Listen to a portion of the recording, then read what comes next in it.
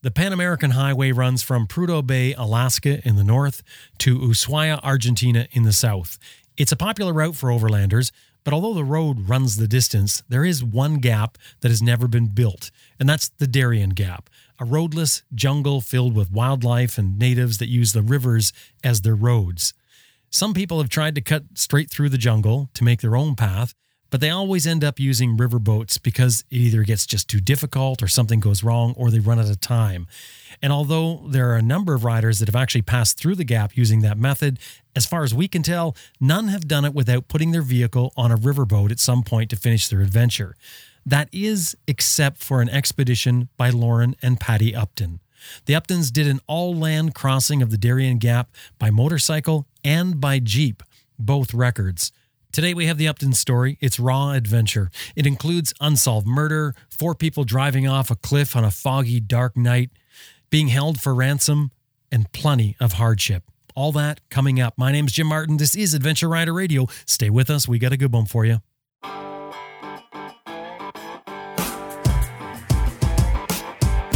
I'm Sam Manigan. Ted Simon. Austin Vince. Simon Pavey. Brian Field. Helga Peters. Jocelyn Snow. Charlie Borman. Carl Parker. Simon Thomas. Lisa Thomas. Grant Johnson. Jimmy Lewis. Jim Hyde. Liz Jansen, and you're listening to Adventure Rider Radio.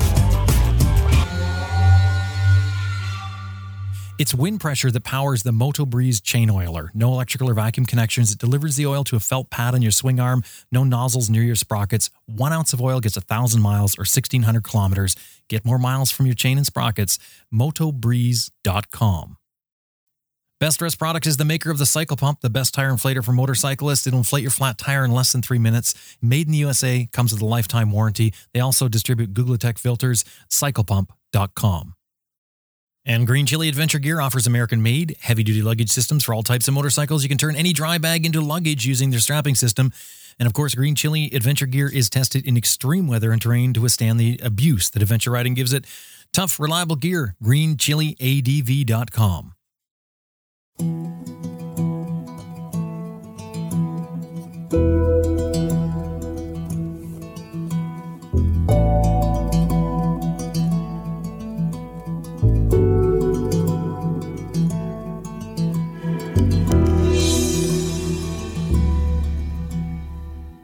The Pan American Highway is a route of roads that runs between Prudhoe Bay and Alaska, all the way down through North America, through Central America, into South America, ending in Ushuaia in Argentina, down at the bottom of South America.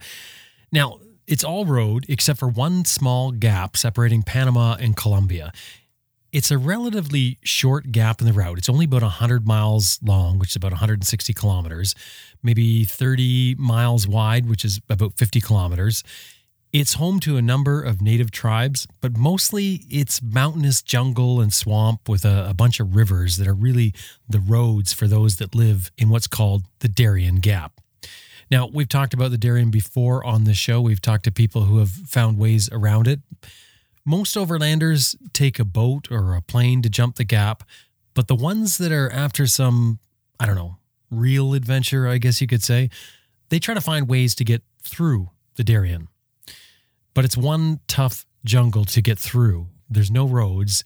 It's jungle, it's steep hills, mud, and the Darien basically has 2 seasons. It's wet or it's dry, and the dry season doesn't last very long, and apparently the dry season is the only time you can possibly even attempt going through or going over by land.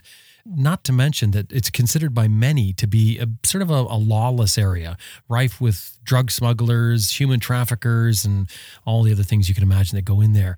Now, as far as we can tell, there have only been 2 overland expeditions that have succeeded in doing the Darien Gap, the entire Darien Gap, by land, all by land.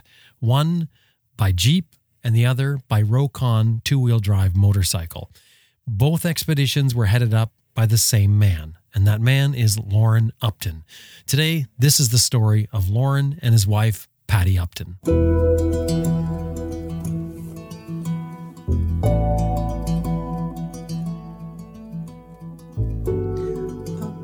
Those are hard questions already, see? Patty Upton, where I'm from is just about anywhere. I was born in New Jersey, but I was traveling before I was born. My mom and dad was Marine Corps stationed in the West Coast in California and was sent to Japan towards the end of the Korean War. And Mom was pregnant with me, so her mom flew out and grabbed her out of California and took her back home to New Jersey. So that's why I say I've always been traveling since I was born, before I was born.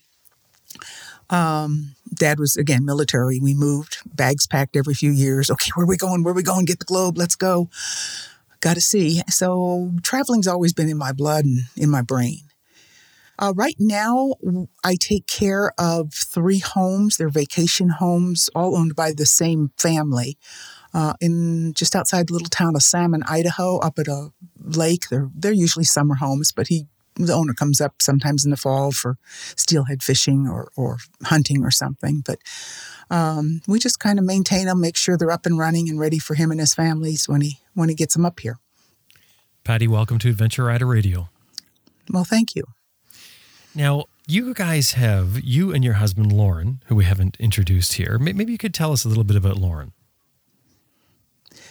Lauren is currently 85 years old. He's a former Marine. He has been wanting to travel and traveled since he was a young kid. He's always said since he was 7 years old, he knew what he wanted to do. Very few people know what they want to do when they're 7 years old, but he knew he wanted to be an adventurer and go out there and seek. And that's what he's kind of strived for. He was heavy construction, so he made his money working on bridges, freeway overpasses, roads, box culverts, that sort of thing here in the western U.S. And whenever he got enough money saved, he'd pack it in and go traveling. Traveling, or was it all adventure stuff? Because, I mean, we're going to talk about some pretty wild adventures. Yeah. It started out pretty adventurous. His first probably major one was he was attempting to go from horseback from Death Valley to Mount Aconcagua in South America. That didn't work. They got into Mexico. He got really sick with dysentery, lost a considerable amount of weight. He's 6'4". Usually in his younger years, he was a good 200 and probably 35, 40 pounds, but muscle. When he got back to the States, he was under 200 pounds. So he looked like a skeleton. This was back in the late 50s. Then he and his son went on what they called tote goats, which I think probably resemble more or less more like a motor scooter, but with a small implement-type tire, almost like the Rokon, not two-wheel drive. His son was 7-8 years old, and they were going from California to Mexico one summer on these tote goats. And they were gone, I think he said, 3 months maybe. And in that 3 months, he says his son probably aged seven years. You know, he left when he was 7, he came back when he was 14 because of the experiences that he gained in that 3-month time. And let's see, I think the next one would have been the first trip with the Ford into the Darien Gap. He got down to Panama, didn't even realize there was a Darien Gap there, just got to Panama and found out about it. And people stopped him and said, because I lived in the canal zone at the time. And you see something like this big F-250 with dual rear wheels and bright red paint job and a winch and a bumper on it that'll just about take it anywhere, and California license plates, you always, flag them down and say, what the hell are you thinking? You can't go any further. And he said, I'm going. So my ex-husband and I arranged contacts for him for people that would have more information about the area, that sort of thing. And then when he was on that trip, the truck had a breakdown and he was out for parts, and the one volunteer man he had with him was shot and killed. Nobody knows exactly what happened. The Panamanian police, the Guardia Nacional, said that he was found outside the right-hand side of the truck. Looked like he'd been just loading his pipe. He had his Bible, and there was a bullet wound behind his right ear. So nothing was stolen. Nothing was missing from the truck. Nobody knows what actually happened. A lot of the natives down there are very careless with their firearms, and it could very well have been an accident. And, no native's going to say, well, gee, I'm sorry, I did it, Mm-hmm. So nobody really knows what happened to him. And Lauren started again. This time he was a little bit more focused. Well, hang on. Before you go any further, I'm interested in that expedition there you were talking about, the F-250. He just shows up in Panama and says, what? I'm heading south, and how do you meet him? Yep. Where do you guys connect? Well, my ex-husband flagged him down and said, basically, what the hell are you doing and where are you going? And brought him home for dinner. And that was basically the first time I'd met him. That was probably, late 75, because he started the trip into the Gap itself in early 76. The Darien Gap is located between Panama and Colombia, mostly in Panama. It's a province of Panama, and Panama has 2 seasons. They're either wet or dry.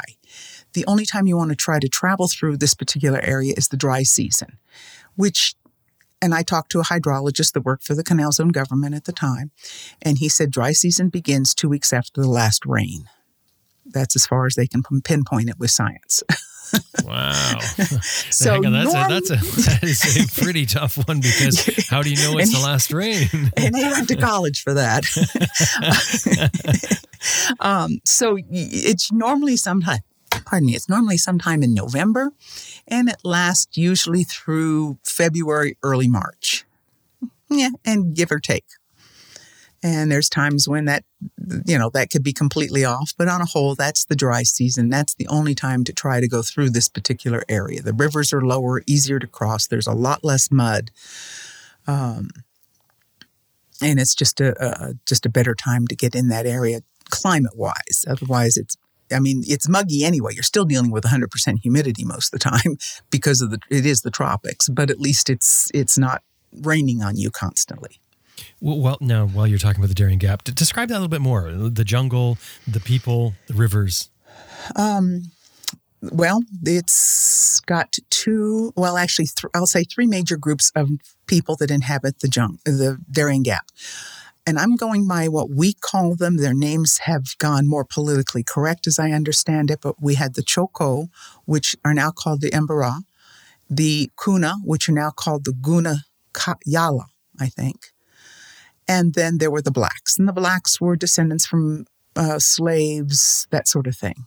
The blacks were more of the businessmen in the area. They lived in more of the larger towns and villages, owned the stores, that sort of thing. They had more of the commerce. They were, the Kunas and the Choco would bring their plantanos and whatever to the blacks to sell at their stores, and then purchase what they needed from the stores run by the blacks. I think a lot of people see this as a wilderness, just a huge wilderness, but you're talking about towns and things like that. Oh, villages, towns, villages. No roads. The Pan American Highway ends at the town of Yavisa in Panama, which is about 170 miles outside Panama City.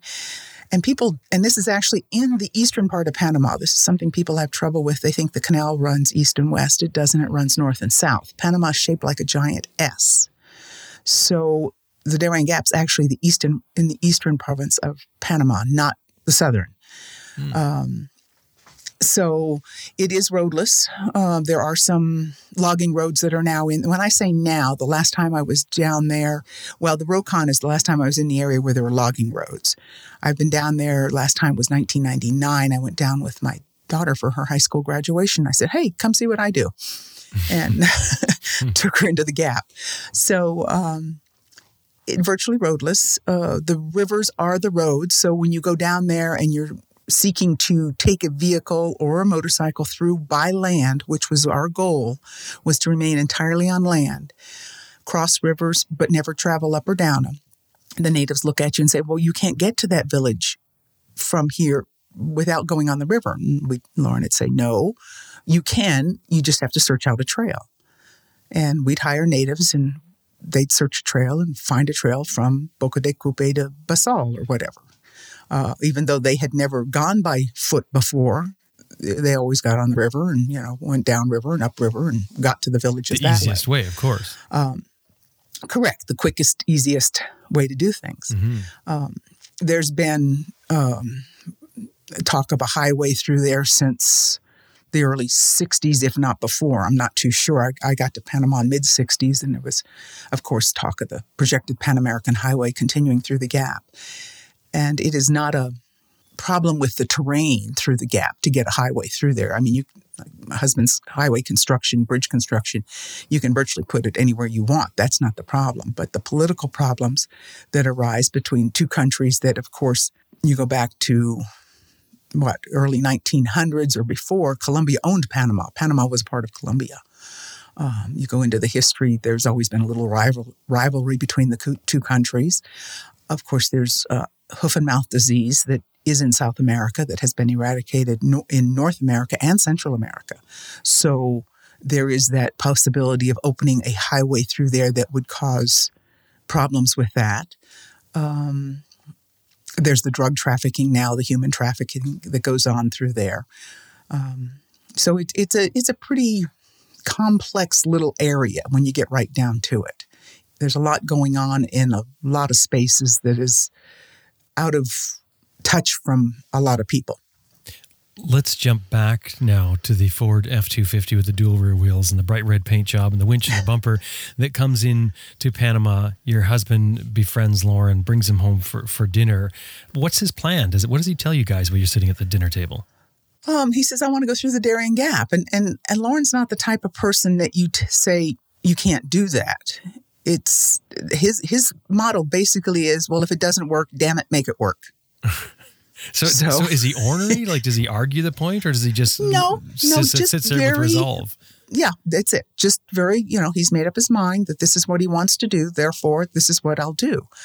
And not that he's out hurting anybody. He's paying for it himself. It's, his money that's going into this. He's got people that he's asked, volunteers to go with to help run the winch or, maintain camp or workmen on the trail to make sure that the trail's being cleared, that sort of thing. And he was doing fine for a while until he actually broke an entire axle housing. For those of you that know that normally axle shafts break, but not axle housings. And this was the second one that he had broken. And first one he had broken in Mexico. He thought maybe Mr. Ford had built a bad truck. Well, then when he broke it again down in the Darien, he realized that maybe it wasn't Ford, maybe it was him. He had a truck that was way overloaded. He says every part he carried never broke, and everything that broke he never had a replacement for. That seems to be a common mantra. Hey, wait, before we go any further with this, I want to jump back. And what were you doing in Panama City at that point? I worked for the USA Girl Scouts in the Canal Zone. I was office manager, secretary, camp director, depending on the time of day or day of the week or month of the year as to what job I was doing. Now, you were there because you went to school there. Well, yeah, my dad was transferred down there. After he got out of the military, he went to work for the CIA. Yes, DIA. There we go. Defense Intelligence Agency. I always got to start with one and go backwards. And he was down there and worked as a civilian, no longer in the military. And we were stationed at a Navy base there and had housing. And I did my last 2 years of high school. It was one of those hard things that I look back on now. Kids can, I don't know how many applications you've ever filled out for a job application. They want to know where you've gone to school. Well, normally they give you 2 lines. No. I need half a page. Sorry. So here you are in Panama. You're working and living in Panama City. Lauren comes down with his F-250 to go through the Darien Gap. You guys have a brief connection there. What does he strike you as? What do you think? How did you see him at that point? Oh, very determined, very sure-minded, strong-willed. I was, very happy where I was. He was looking for volunteers to go with him, and I was helping with some correspondence with him. He'd come over and have dinner. We'd do some correspondence, write letters, whatever.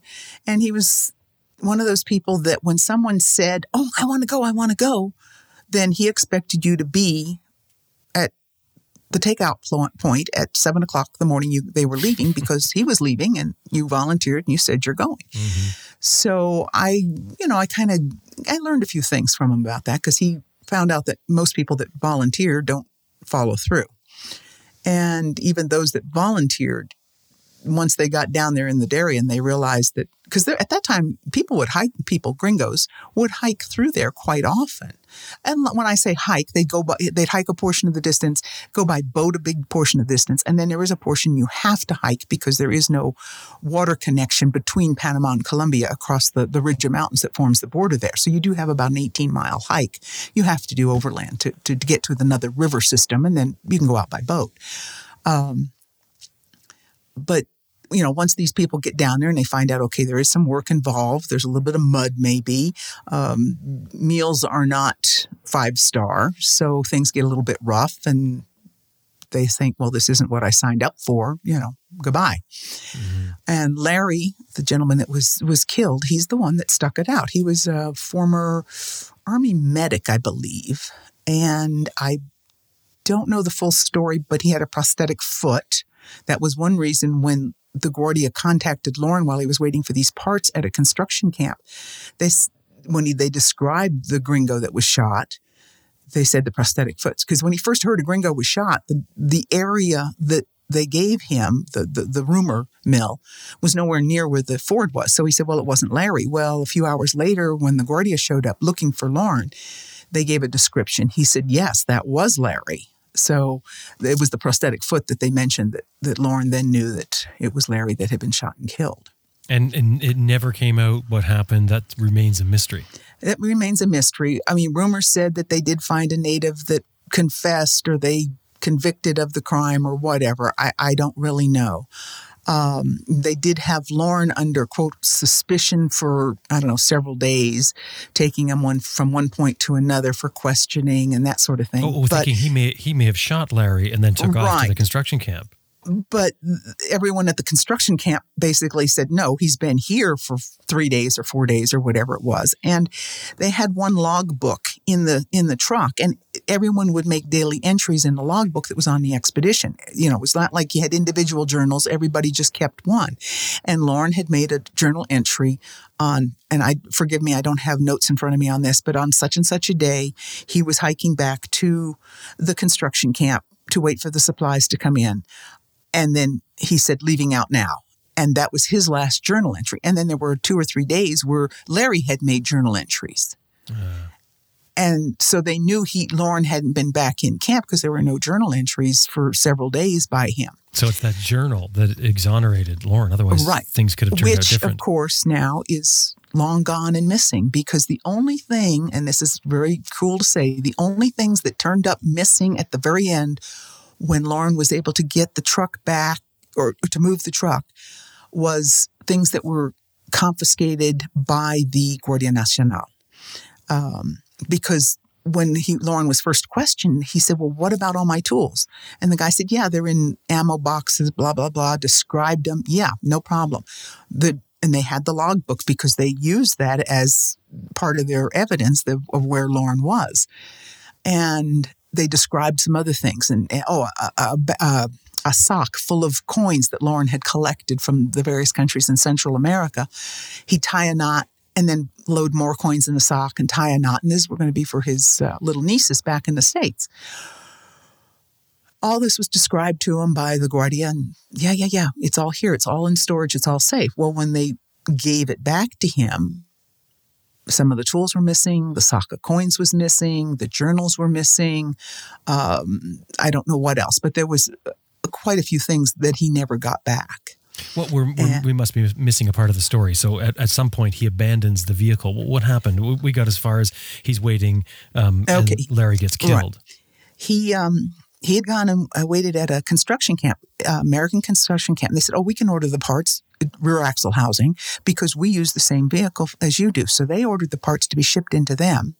Lauren picked up the entire axle housing and eventually went back out to I take that back. Let me back up. He found out that Larry had been shot and killed. So they then said, you've got to come with us. And so the Guardia Nacional took him to, I believe, La Palma, which is the capital of the province of the Darien. And he was questioned there. Anyway, he was taken to Yavisa, and they were going to lock him up. And he said, no, I'm not under arrest. You're not going to lock me up. And they said, okay. So they gave him a cot in the office, and they were waiting for a lieutenant to come back from dinner or something like that. And he was questioned some more. And I think that's where he found out that they had all these, the Guardia had gone in and had pulled all these loose things out, because the truck was totally open when they found it. They, it was just all open and exposed. So they must collected have done that when they went and found Larry dead. Right, when they found Larry. Yeah. When they found Larry, they went in and confiscated all this stuff and locked it up. Now the truck is sitting where? Just in the middle of the jungle? Just about. Yeah, it was 7 miles. That's what it was. 7 miles off a haul road. That's as far as they'd gotten off on a haul road. Oh, I see. Into the jungle. They had done a lot of winching, and it was pretty. Had been a pretty rainy, wet season, and it was still raining off and on, even though this was early January. So he was having trouble with some mud. And that's how the axle housing broke. They were winching up out of a muddy patch, I believe. And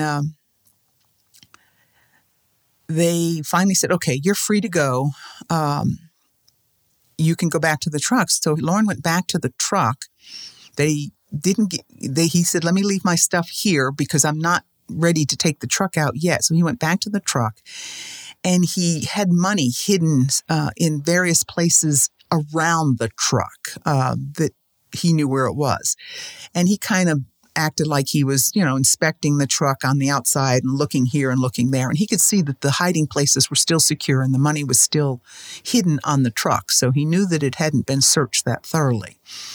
Got a change of clothes, and he headed back to Panama City because he wanted to report the death of Larry to the U.S. Embassy. And so he went back to Panama City, reported the death to the U.S. Embassy, although they didn't seem too overly concerned.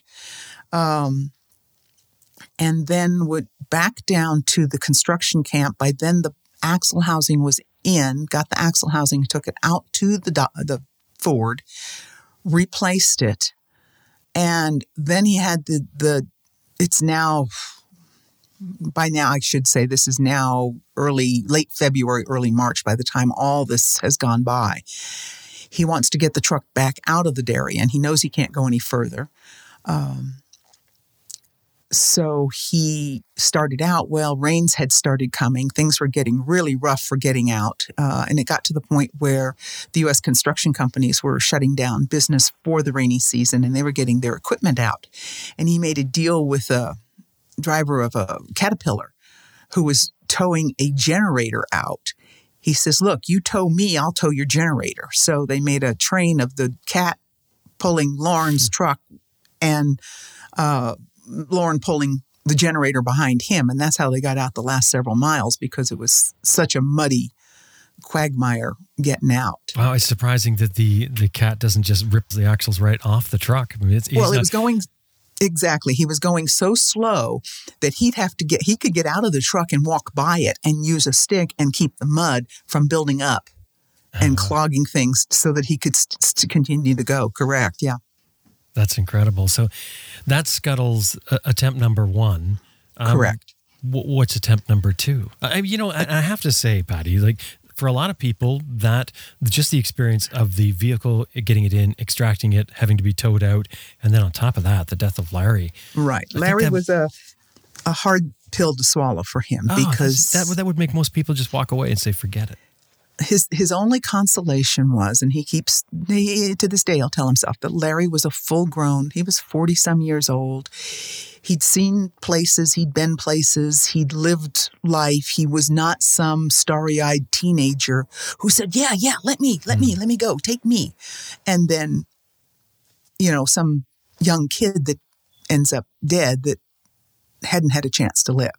So he feels a little bit better that Larry went down there knowing, because everyone told him from day one, you're going to get yourselves in trouble, you're going to get shot and killed. This was always the stories going on. That this is what it's like. And so they went down there with their eyes open, and he felt certain that, Larry was well aware of the dangers involved. So it wasn't some, kid looking at it as some romantic adventure that he was going to, be superhuman at or something. And I get that. And I think that, I totally understand that. That's not really what I was looking at. I'm thinking more of for Lauren himself. I mean, take that as a warning. You know what I mean? That wasn't you, but that could have been you just as easy as it was Larry. Maybe you want to avoid this. Yeah. Well, I think he looked at it that it didn't appear to be an outright murder. It appeared, I think in his mind, he thinks it was an accident by the natives, because a lot of the local natives would come in and spend time with Larry during the day. And so he just assumed that, I think that in his mind, it was just an accident. You know, they left camp. The guy threw his, 22 over his shoulder and went out of camp, and the tie wire holding it together gave loose and popped off around or something. Right. So, yeah, it's hard. It is a hard pill for him still to swallow because of that. But it didn't stop him. Not that it made him any more. I wouldn't say it made him more determined. It just made him, maybe he's always learned from his mistakes, and he said, okay, something smaller, something lighter, something quicker than the big heavy Dodge. I keep wanting to say Dodge, Ford. So that's why he went with a Jeep. The second attempt was with a 1977 CJ7. And I can't imagine, coming from a background of lots of four-wheeling, I can't imagine wanting to take an F-250 when Jeeps are readily available. I mean, CJ5 would have been the ideal tool for something like that. Right. And see that, and he was brought up around Jeeps. He knew that, but I think he didn't realize what the Gap had in store.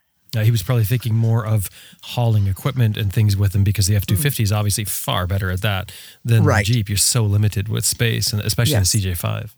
I mean, a Jeep is made for two people in a nice chest to go away for a weekend. Yeah, that's right. It's not made for extended periods of time. So that's one reason he went with the CJ7 in 77, gave him a little bit extra room to carry stuff. Mm-hmm. Now, this is attempt 2? This is attempt 2. Right. So he's got a CJ7. So just to be clear here, the CJ5 was a shorter version of the Jeep. It was very short. Correct. Shorter wheelbase. The shorter wheelbase. The door, you'd actually scoot your butt over the hump in the door. Like, it was that tight, or the hump where the door closes. Whereas the CJ7 was more of a full door that you got into with a small jump seat in the back that you could take out for loading gear in. Mm-hmm.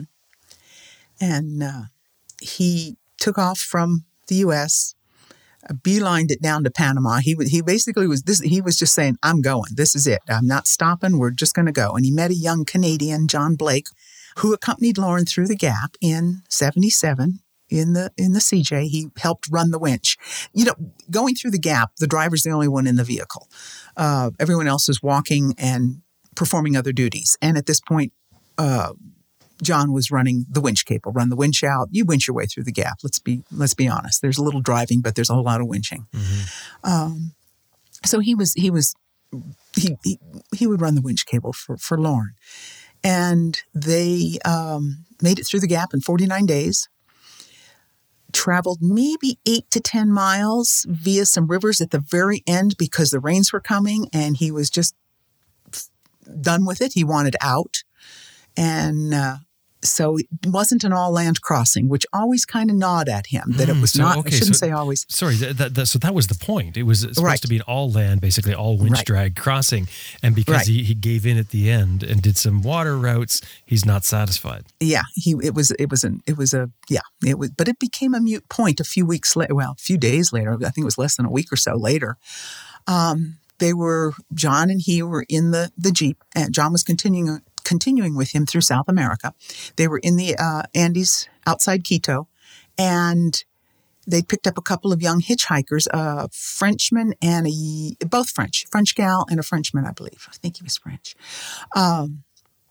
And they were traveling at night, which is something that you should never do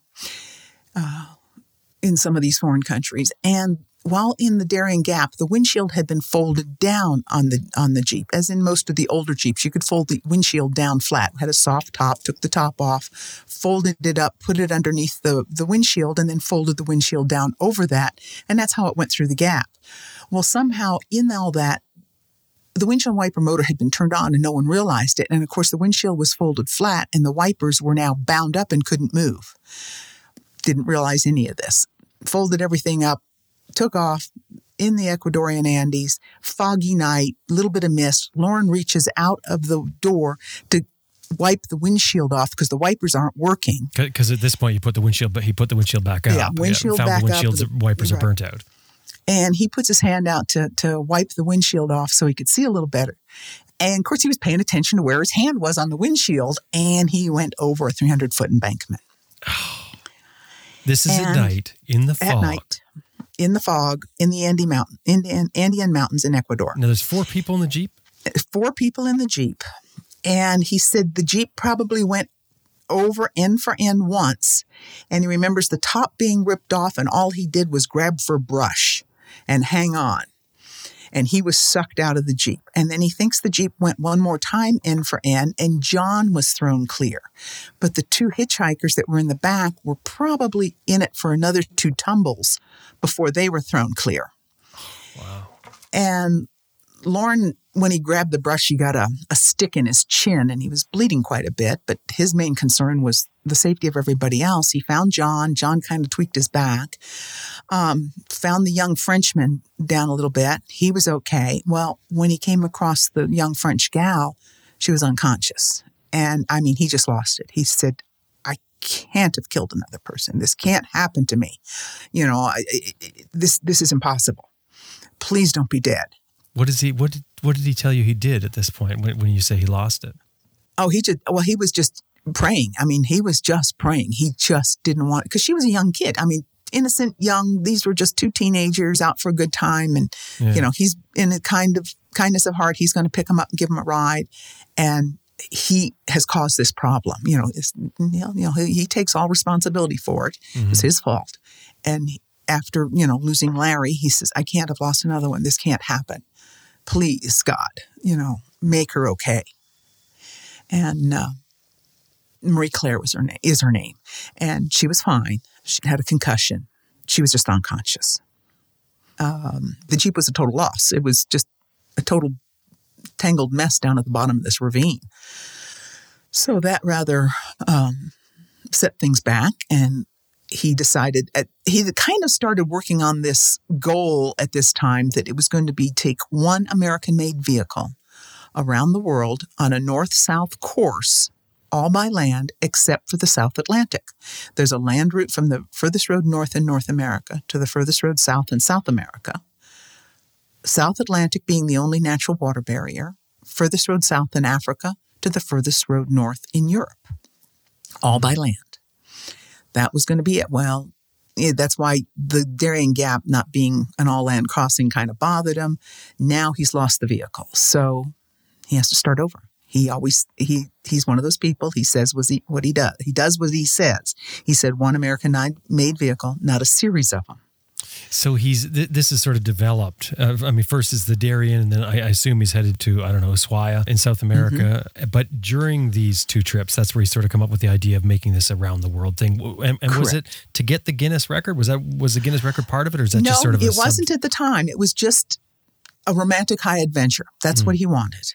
And in the vein of past explorers, in that you don't necessarily know where you're going. You just know that here's point A, and point B is somewhere down there, because that's where I want to end, is the furthest road. And sometimes we didn't know where the furthest road south was. It was one of those things we had to continually ask, is there a road further on? Is there a road further on? Mm-hmm. Same thing when we got to Gamvik, or to Norway, looking for the furthest road north there, we kept saying, okay, is there one further north? And I would stop at a police station and say, is there a road that goes further north than this one? You know, and that's where we're headed.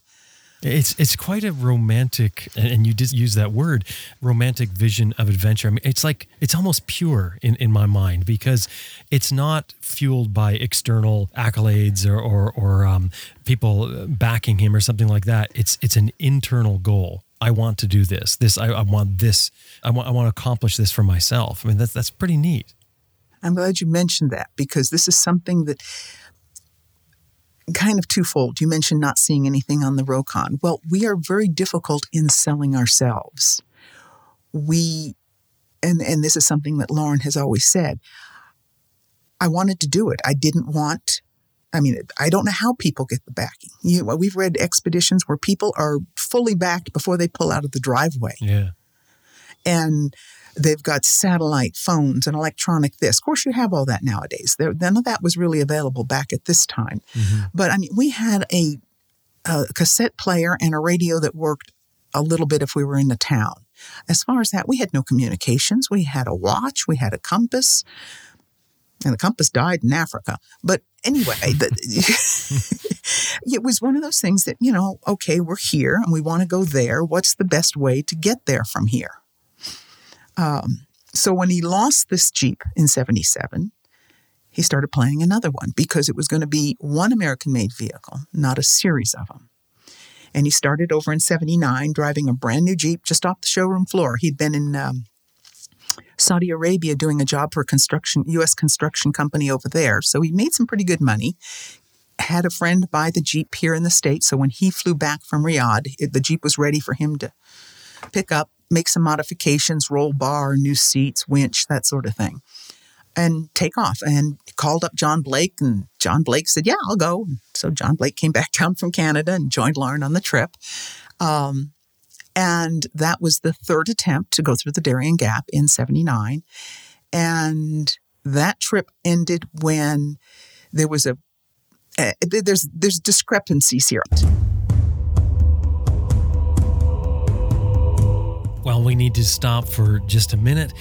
So far, Lauren and his crew have made 2 attempts to cross the Darien Gap on a full land crossing. One fails after Larry is murdered, tragically. The next trip is scuttled in South America after the Jeep crashes over a 300-foot precipice, almost killing the 4 people inside. And now Lauren has congealed a plan to take that American-made vehicle overland, except for the South Atlantic, around the world, top to bottom, and back to top. Now, of course, this means another crossing of the Darien Gap, but this time it has to be all land. And in Lauren's mind, there's no compromise.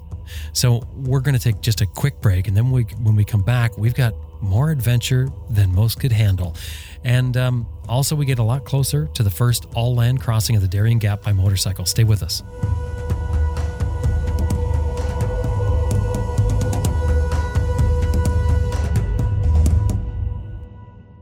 Located in the Monashee Mountains of British Columbia, that's southern British Columbia, there's a place that riders like to stop at. It's called the Red Rock Garage. It's on Highway 33 in southern British Columbia. The Red Rock Garage is a small coffee shop, they say, with a motorcycle addiction. And as soon as you visit there, you will get it right off the bat. They're definitely addicted to motorcycles. The owner, Dan, a true motorcyclist riding an adventure motorcycle, probably just like you. They have everything there. They've got clean washrooms, they've got fuel, of course. They've even got a B&B and a campground. So the next time you're looking for a destination, you're heading out, maybe you're going north-south, maybe you're going east-west, doesn't matter. Go out of your way to go to Beaverdale, British Columbia, Highway 33 in southern British Columbia. The Red Rock Garage sits there waiting for you. The website is redrockgarage.ca. .ca means Canada. redrockgarage.ca. Anytime you're dealing with them, throw in there that you heard them here on Adventure Rider Radio. That's Beaverdale, British Columbia on Highway 33, the Red Rock Garage. redrockgarage.ca. Still looking at my boots the other day, flipping them up and looking at the underside of them. I'm stunned that they aren't all chewed up by the foot pegs that I'm running, because I'm running a more aggressive foot peg that IMS makes with some pretty sharp teeth on it. But part of their design is the staggered tooth design that spreads the weight out. It's kind of like if you think about laying on one nail as opposed to laying on a bed of nails. You probably have heard this before. Laying on the bed of nails, you're supported, and it even can be considered quite comfortable. Of course, laying on one nail, you can imagine what that's going to do for you. That's part of the design that goes into an excellent foot peg, which is what IMS makes. All their foot pegs are CAST certified 17.4 stainless steel. They're heat treated, but aside from being incredibly tough, they are designed for adventure bikes, for your style of riding, our style of riding. And no matter whether you want a large platform like their ADV 1s or ADV 2s, right on down to the smaller pegs they get, you need a foot peg that will keep your foot connected to the bike. That is paramount, and you'll know that from listening to our rider skills segments. The website is imsproducts.com. Have a look at the foot pegs that they have. They've got a full line. Anytime you're dealing with them, throw in there that you heard them on Adventure Rider Radio, imsproducts.com.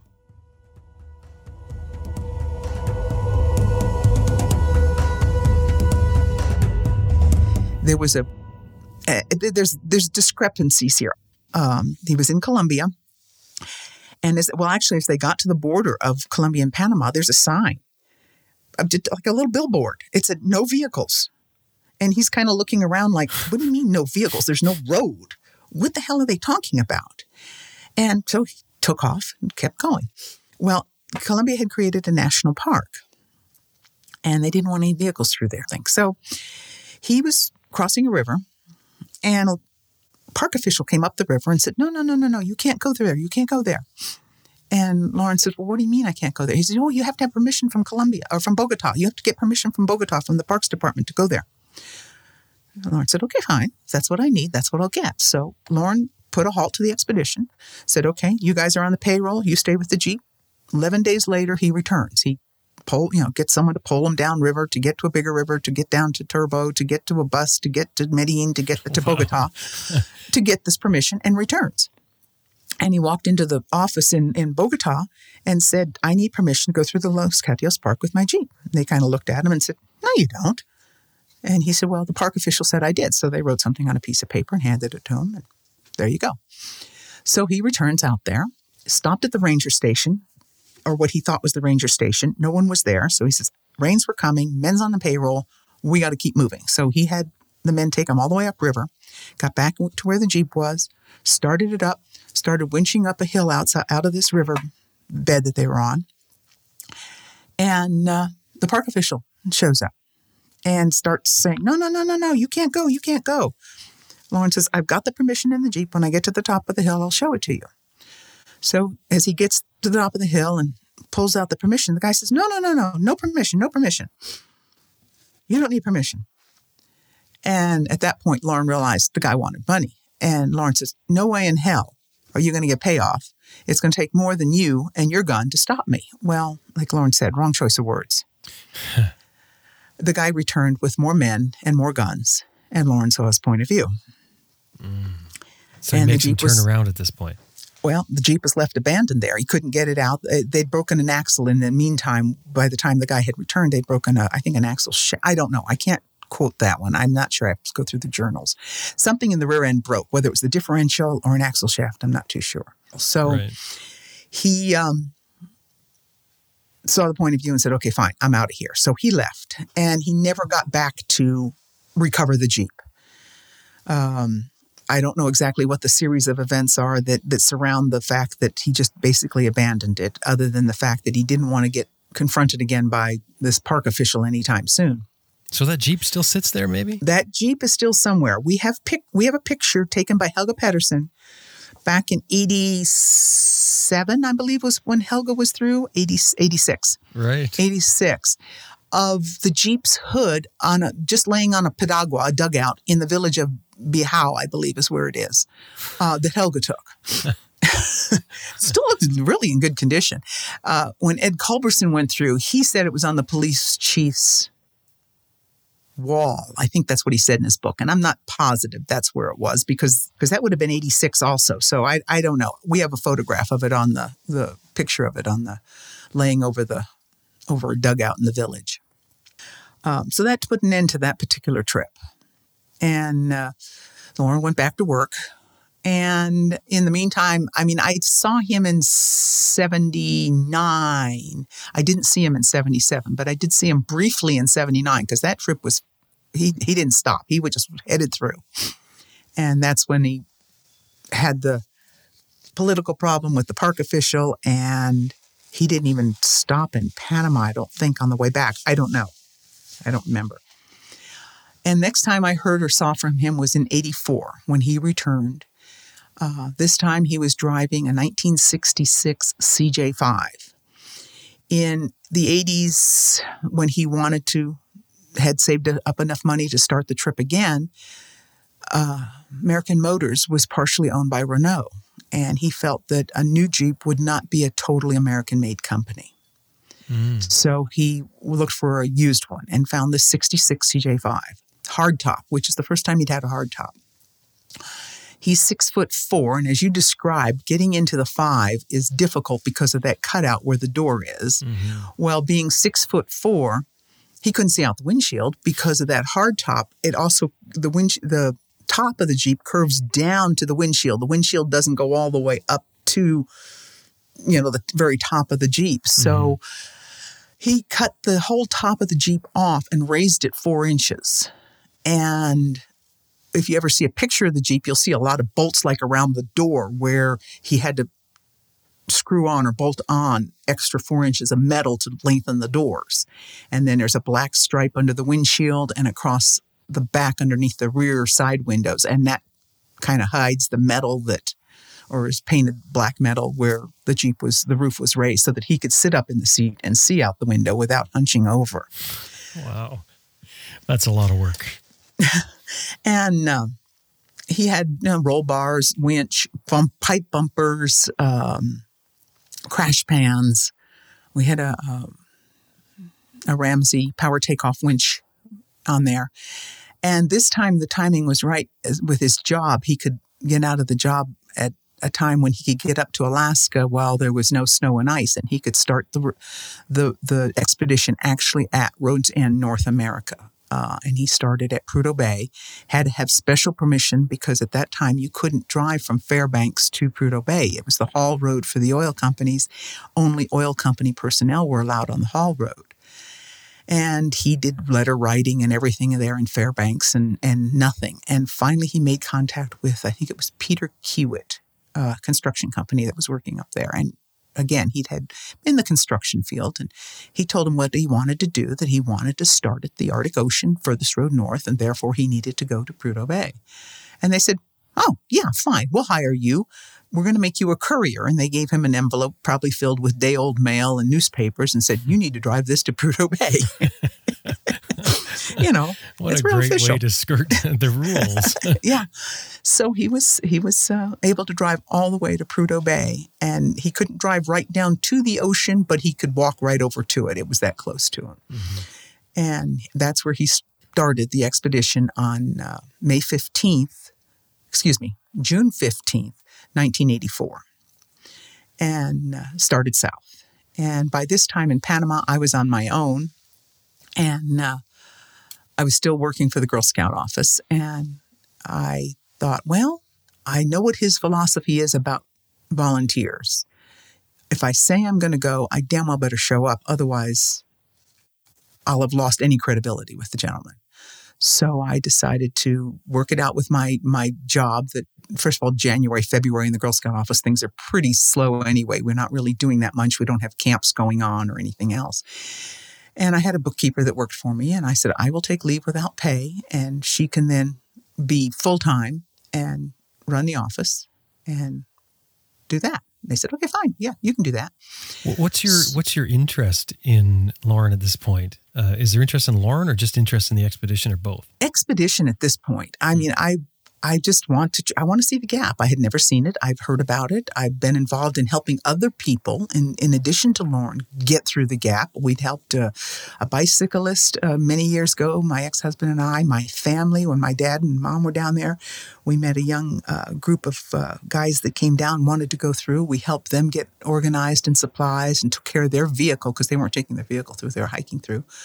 So I'd always had somehow ties to it, if you want to say. I'd always wanted to. I'd helped enough people get there and get through it that I wanted to do it. Did you not worry about the difficulties of it? I mean, you know fully what you're getting into. You've been around it enough. Yeah, I don't think I was really worried about any. First of all, I didn't feel that there was that big a danger. Difficulties, I don't know. I don't think I really looked at it as difficult, even though at times it was.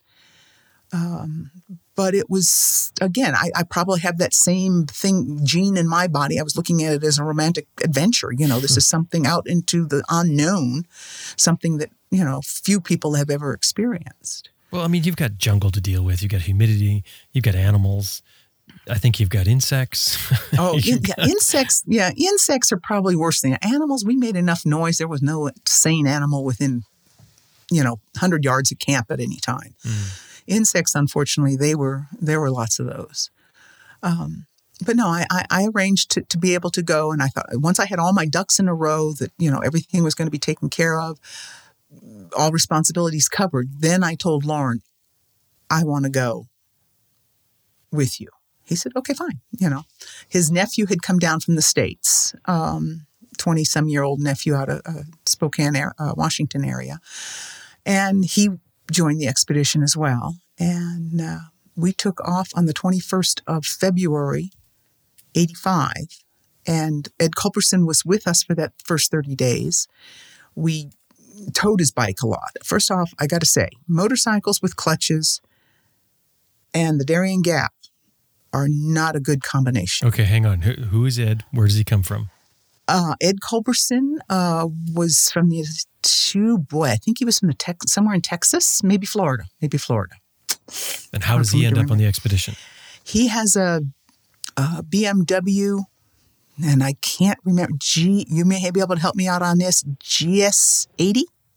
At that time, this was 85. It was about the only thing BMW made that was close to an off-road bike. Oh, it's the R80 GS. That's what it is. I remember the opposing heads. Yeah. Very awkward.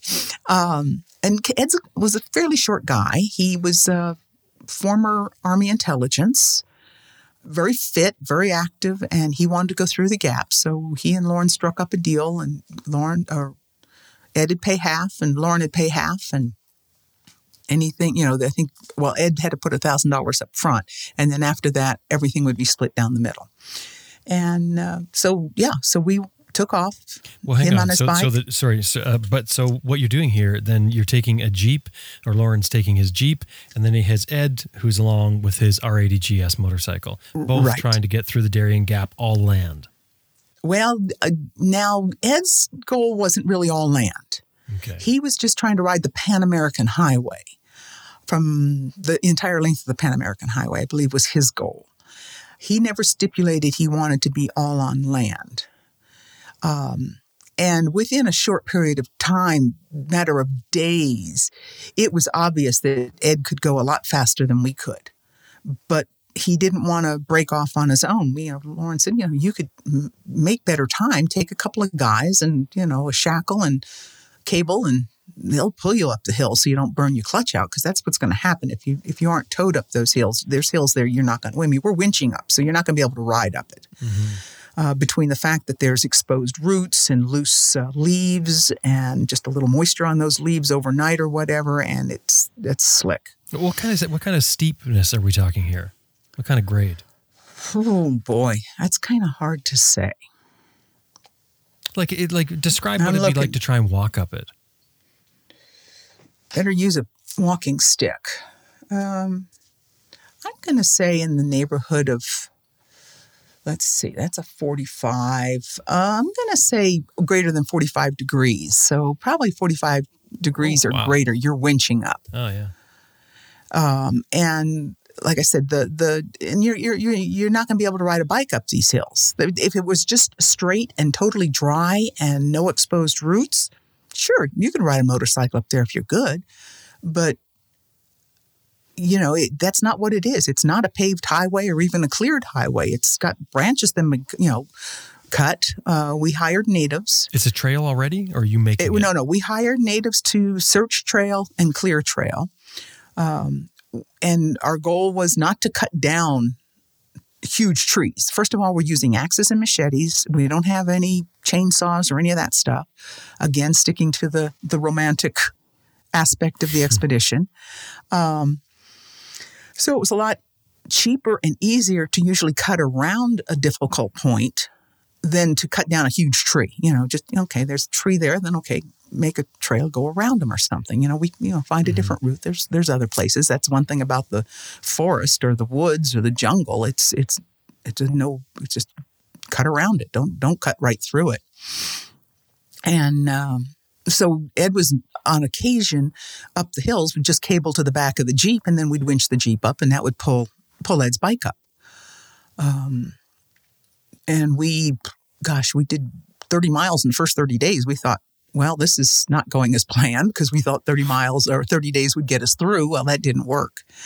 And Ed, by that time, had decided, he broke off about a week before Lauren called a halt, and tried it on his own, and then took his bike out by a dugout and returned the next year to finish the rest of the Darien and the rest of the Pan American Highway in South America. And you're on this expedition. What are you doing? A lot of times I'm just in camp. I'll kind of make sure the food, check on the food supplies, that there is enough food. We had anywhere from 4 to 14 men working for us. They were paid. They were paid. So it's a mix of paid and volunteer. Well, yeah, I'm the only volunteer at this point. Well, Lawrence, the nephew. That was the other thing Lauren learned. If you want to do something, you pay these people, and you'll get through. And they're like, we always said they're the only ones that knew where we were. We were totally lost. We didn't know where we were. If it wasn't for them, we'd still be there. You're following the natives that you're paying to make the trail. They presumably know where you have to go. Well, we would say, we knew that, okay, we want to go to this village. And we always knew what village was out there, more or less, or what general direction we wanted to go.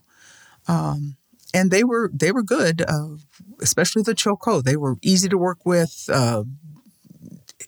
head over heels, better workers than the Kuna. And the one black we had working for us continually, the first season, because this is now 85 when we're in there, we hired 4 blacks working for us. One was our cook, and then the other 3 cleared trail. And the cook's job was I would supervise making sure there was food. Other than that, he was free reign to cook. I wasn't cooking for everybody. That was definitely, I draw the line there. Do laundry. I mean, I'd wash clothes. I'd read. I'd go out on trail sometimes when they were clearing trail, because there'd be days where the Jeep would sit in camp for maybe a day, maybe 2 days. And then the men would be out clearing trail, and we'd move, a half a mile the next day. Woohoo. And with the bike, he's sitting there as well? Right. Well, Ed would go out on trail with the men and work men on trail. You kind of had to go out with the natives and supervise. Not necessarily swing the machete, but you could help out a little bit because they could outswing you for sure. They were born with a machete. Mm-hmm. But sometimes, they, especially Lauren, could look at a hill and say, okay, too much of a side hill. We're going to have to reroute over this way.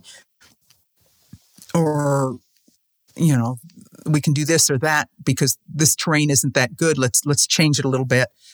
Too rocky, too steep. He knows the vehicle. He knows what it's going to do and where he can winch. Right, what it'll do and what it needs to go through. Right.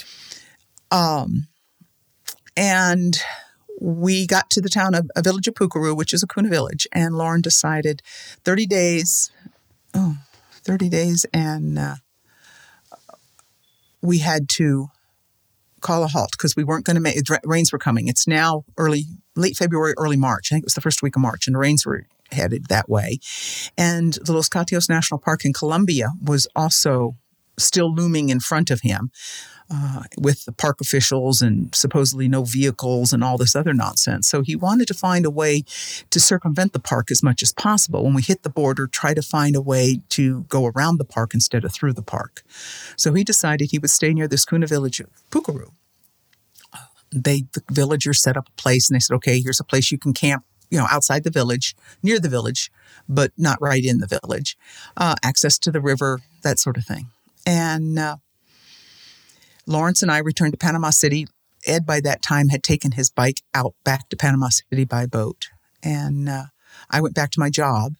Lawrence went back to the States. And I would gather up supplies and send them down via the missionary pilot that would fly in about every 6 to 8 weeks into this village because there was a missionary family that lived there.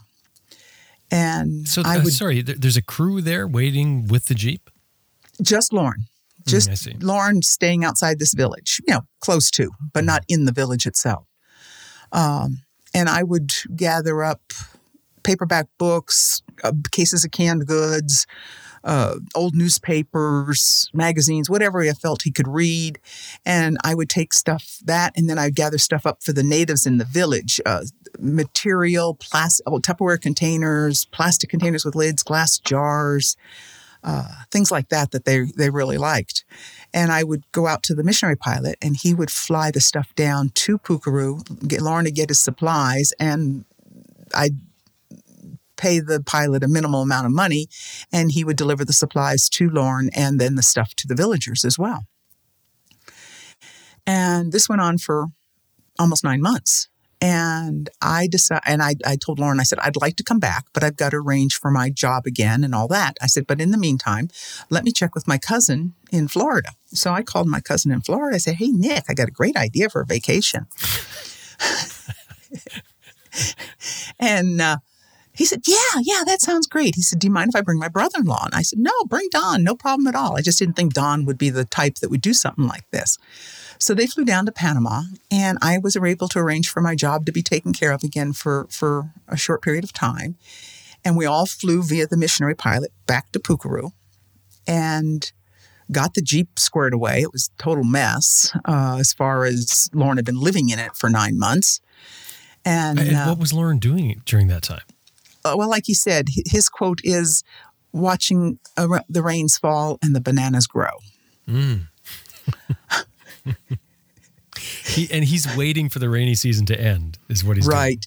He did a lot of writing in his journal, too. Mm-hmm. But, he's waiting for dry season. So Nick and Don and I flew down, arrived in early January, and within about 3 or 4 days, we had the Jeep tuned up and repacked, and we were on the trail. And we started out and really made quite reasonable time, had some difficult areas. And as we got closer to the village of Paya, or just to the village of Paya, which is another Choco village, Kuna village, and the last village in Panama before the border, about 6 miles from the border, I believe. And Nick and Don, that was about 3 weeks it had taken us to go get that far, and Nick and Don had to return to their jobs in the States. So they went back to Panama City via dugout boat down the rivers, and then got to a place where you could get a light plane out of Yavisa and fly back to Panama City. I stayed with the trip because I thought we're going to make it through. And little did I know, we got to the border, which is like a pile of rubble. That's about the only thing that marked it while we were there. And then we were trying to turn in a whole new direction to avoid this national park so that we wouldn't get in trouble. So we turned kind of in a way that was more of a southeasterly direction instead of straight through the park. And it was very, very rugged. And by this time, Lauren had met this one black man that lived in the Kuna village. Name was Juan Ribas. We called him Cookie. He's my brother. I mean, and also Lauren was able to get Margarito as a guide. Margarito had worked for Lauren on one of his previous trips into the Darien Gap. And we weren't able to find him in 85 when we started out, but we were in 86. He was able to locate him. And Margarito and Cookie, 2 men who do not speak a word of English other than okay. I don't really speak Spanish at all. Lauren doesn't speak Spanish. I trust these 2 men with my life. If they tell me to jump, I don't even ask how high. I just jump. These men are, without a doubt, I mean, I love them dearly. I really do. I can't say enough good about them.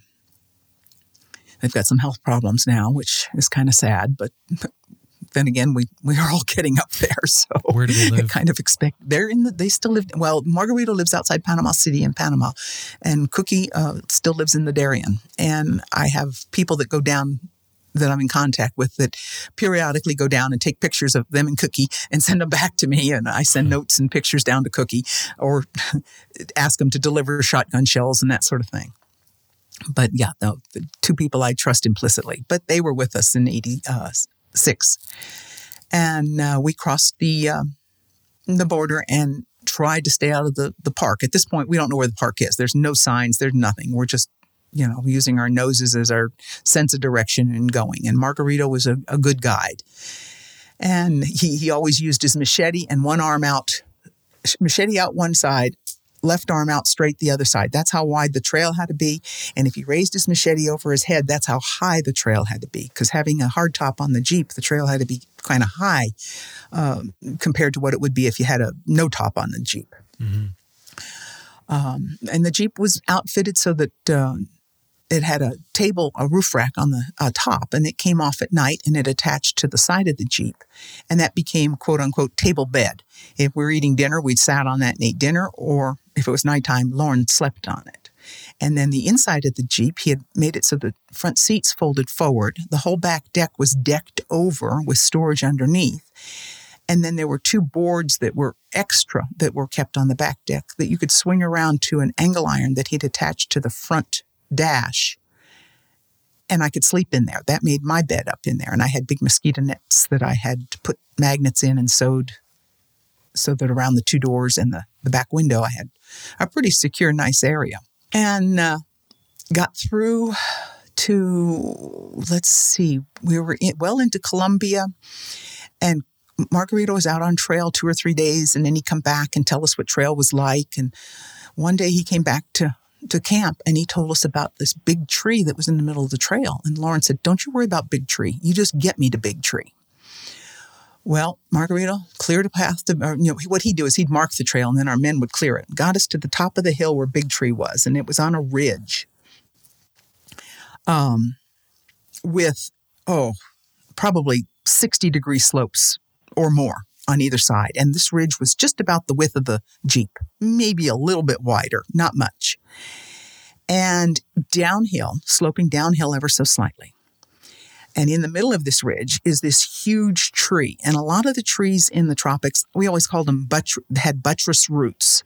So these root systems start 5-6 feet up the side of the tree and then come out at an angle, like a buttress, on 3, 4, 5 sides, depending. Well, these buttress roots are coming out and it's blocking the trail totally.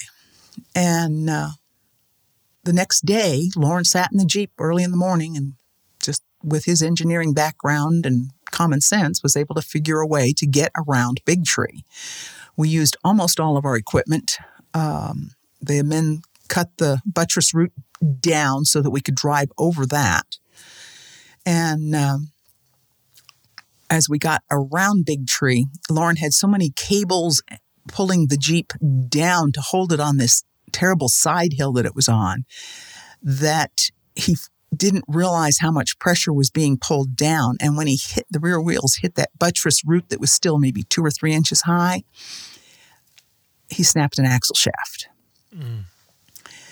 If he'd used the winch instead of trying to drive it, and he would have pulled himself over it, he probably would have been fine. But hindsight is one of those things we don't have the use of. And fortunately, it was downhill. So we did a lot of winching, but still going downhill, we were able to keep moving. And it wasn't but a day later, I guess, we broke the left rear axle, the left rear axle shaft. And we came to a little farmhouse, and we contracted with the farmer for 50 cents a day to watch the Jeep. And we had to get it repaired. So Lauren and Margarito removed the entire axle housing. The farmer built a little corral around it, and we had a big rain tarp we put up over it. And Lauren put the Colombian flag up, and we said goodbye to the Jeep, and we left. And we returned 9 months later with a repaired axle housing, a repaired axle shaft. So he went to free-floating axles.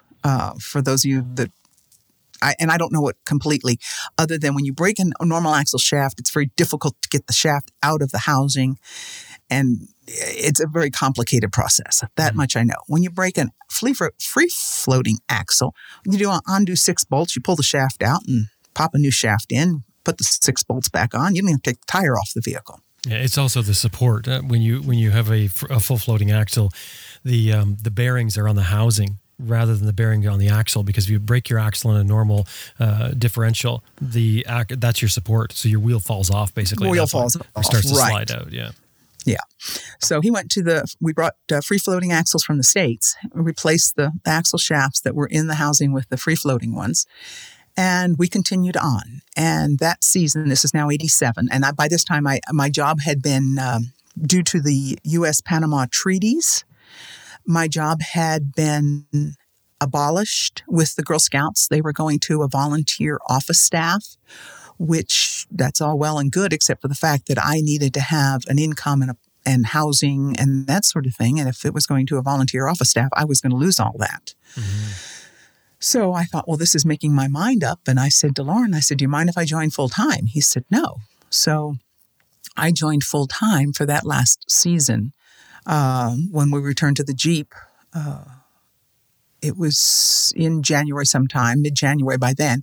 And on March 4th, 1987, we crossed the Irate River into the village of Rio Sucio in Colombia. And that was officially the end of the Darien Gap crossing. That was 125 miles is what we clocked, and 741 days from the day we left a road to the day we were on a point where there was some form of a road in Colombia. Wow. Now, at any time during this, does anyone on the crew look around and say, this is stupid? Like, what are we doing? No, I never felt that. Yeah, no, I never felt that. It was one of those things that I think by then I'd had been bitten by the bug, so to speak, that, okay, we're going to do this. If it doesn't work, damn it, we're going to make it work. We're going to get it done. And at that point, once we completed that crossing and we had that behind us, that's when we decided that maybe we should seek some form of sponsorship and check out with Guinness. And so we wrote letters starting right after we got out of the Gap. And Guinness did give us a Guinness Book entry in their 1992 book for the first all-land crossing of the Darien Gap by vehicle. Unfortunately, Guinness doesn't give firsts anymore.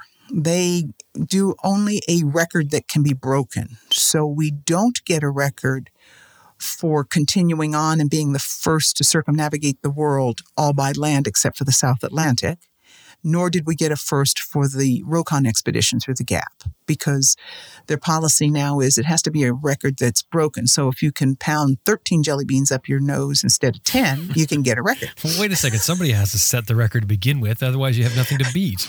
Yeah. Well, you have to it has to be able to be beaten. So this expedition continued on. You guys drove around the world, which is another story, really. But you, after this huge expedition, which is an extremely fascinating story, traveling around the world, you then went back and tried the Darien again. Where does that come from? I don't know. That may be the one that I look back and say, what were we thinking? We were here in Idaho at the time, and we'd been here through one winter. We are not winter people. We knew that before we got here. We knew it even more after the first winter. So I think what we were doing is looking for a place to go that wasn't cold and snowy. And we said, well, there's no one has taken a motorcycle through all the way on land. Let's do that. And let's do it with an American motorcycle. Sticking with the theme of all American products as much as possible. And now, are you guys romantically involved at this point? Did that happen on the rest of the trip that we just jumped over? Yeah, I see. It did. So you went from working for, you no longer get a paycheck at that point then? No, I didn't get a paycheck before either. Oh, so you were missing out on I paid. I paid for that. Come along, but bring your checkbook. Right. So what's the plan? Well, we started making plans for it, and we thought, well, first of all, and Lauren had seen a Rokon before, many, many years ago. He said, that's the only American-made motorcycle that could do this job because, number one, it has good tires. It's got two-wheel drive. It has chain drive to the front as well as the rear, and it doesn't have a clutch. So you're not going to risk burning something out. You can burn other things out, we found, but you can't burn a clutch out. And this is unusual because it's a two-wheel drive motorcycle. Now, I made the mistake when we did a piece in the Darien Gap of saying I called it more of a mini bike on steroids, I think. And we had some listeners email us and say, "What are you talking about? It's no mini bike; it's a motorcycle." That's how it's always struck me because to me it has more of the I don't know, it just reminds me of a mini bike, I guess. It's a bike I've never had. I would love to have one, but they're as expensive as a new motorcycle now. But the big thing with this is this is a serious, like almost built, it's built for expeditions, isn't it? I mean, it drives both wheels. It does. It drives both wheels. It has a torque converter so they can actually use it for, they've got all sorts of implements you can attach to it. I mean, I think there's... what do you call them? Discs that you can use, log splitters, various things like that, because it's such a heavy-duty vehicle. The other nice thing was it only weighed 185 pounds, so two people could virtually lift it over a fallen tree. Mm-hmm. Now, the added weight of the fuel, of course, was always a consideration. And another going plus in its favor is it had implement tires. So these big, I think they were 5.9 by 15-inch implement tires on there. And it had 15-inch wheels, and they were aluminum, and they're hollow. So each wheel could hold 4.5 gallons of gasoline, if that's which is what we put in them. Mm-hmm. So you had not only 4.5 gallons in your front wheel and 4.5 gallons in your rear wheel, but then you had almost 3 gallons in the tank. So you could carry quite a bit of fuel right on the motorcycle. Because the idea here is the two of you plus however many crew you're going to bring in, and the Rokon is the only vehicle, one. Right. That's it. And I'm not riding it, of course. We took the rear seat off, and I made saddlebags for it for our personal clothing and bedding. And everyone walked except Lauren. Everyone packed something on their pack. We had a hireman. Now, of course, everyone has to pack. Your food has to be packed. Your cooking equipment has to be packed. Plus, now the men have to carry their own bedding with them. Before, we put a lot of it in the Jeep. So, I mean, mostly the men didn't have to carry anything other than their machete. Well, now all of a sudden, they're going to have to carry stuff. So we had porters more than anything else carrying things. How old are you guys at this point? Lauren was, this was 95. He had just turned 60, I think. He was born in 35. Yeah. Mm-hmm. And I'm about 19 years younger. And it was it's a remarkable bike. I mean, they tout it as a go anywhere bike, and we basically proved that you can go just about anywhere on it. You can ride steeper hills on it than you can sit on. I mean, the bike is capable of going up a fairly steep hill. It's just that you're not capable of sitting on it at that angle. Lauren proved that going up a hill out of a riverbank, and I mean, it just kept going up and up and up, and finally came all the way over and came down on top of them. But we did that trip in 49 days. However, within the first 17 days of the trip, this was 1995, we shipped the bike down to Panama, and then we shipped it by riverboat, coastal boat, up to the town of Pinogana, and which is a short distance from Yavisa, which Yavisa is the end of the Pan American Highway. So we had to then, at Pinogana, drive to Yavisa across this little spit of land in order to say, okay, we're starting at Yavisa, and then turn around and drive back to Pinogana. So we had that little spit of land we had to go twice, which was fine. Once you clear the trail, it's cleared. In fact, we started out calling the trip through the Gap and back because we thought, shoot, it's going to be a lot easier to turn around and come back the way we went. The trail's going to be cleared. It's going to be, perfectly good. And cheaper than trying to ship out of Colombia, because you can't, it'd be more difficult than trying to find a shipper that'll ship the bike back to the U.S. out of Colombia. So we had originally called it Through the Gap and Back. We got down there, and on February 11th, 1995, we took off and went to Yavisa, turned around, went back to Pinogana. And that was day one of the Darien Gap crossing, and continued on. And within the first, I think it was the 17th day, we arrived near the village of Pukaru. We had Cookie working for us, and Cookie and another villager, Stanislaw, another Kuna Indian, and we had 2 Choco working for us, Angel and Julio. And Stanislaw and Cookie and Lauren all walked into the village of Pukaru. Cookie and Stanislaw both live in the village of Pukaru, and went in to see the chief and asked for permission for us to come into the village. We knew this was protocol. And the chief said, yes, come, set up camp over here. So we went over and got through the village and set up camp on the far side near the river. And working with the Kuna, you have to go to their meeting hall, and then it's discussed as to who you can hire to work for you, because you have to hire Kunas to go through the Kuna territory. And I stayed with the motorcycle while Lauren went into the meeting hall to the meeting. And looking through his notes, he talks about how they're very, very upset that we have 2 Choco working for us. the Kuna do not like the Choco. And Lauren said, that's fine. They won't work between here and the border. I will hire Kunas to take their place, but they will accompany me.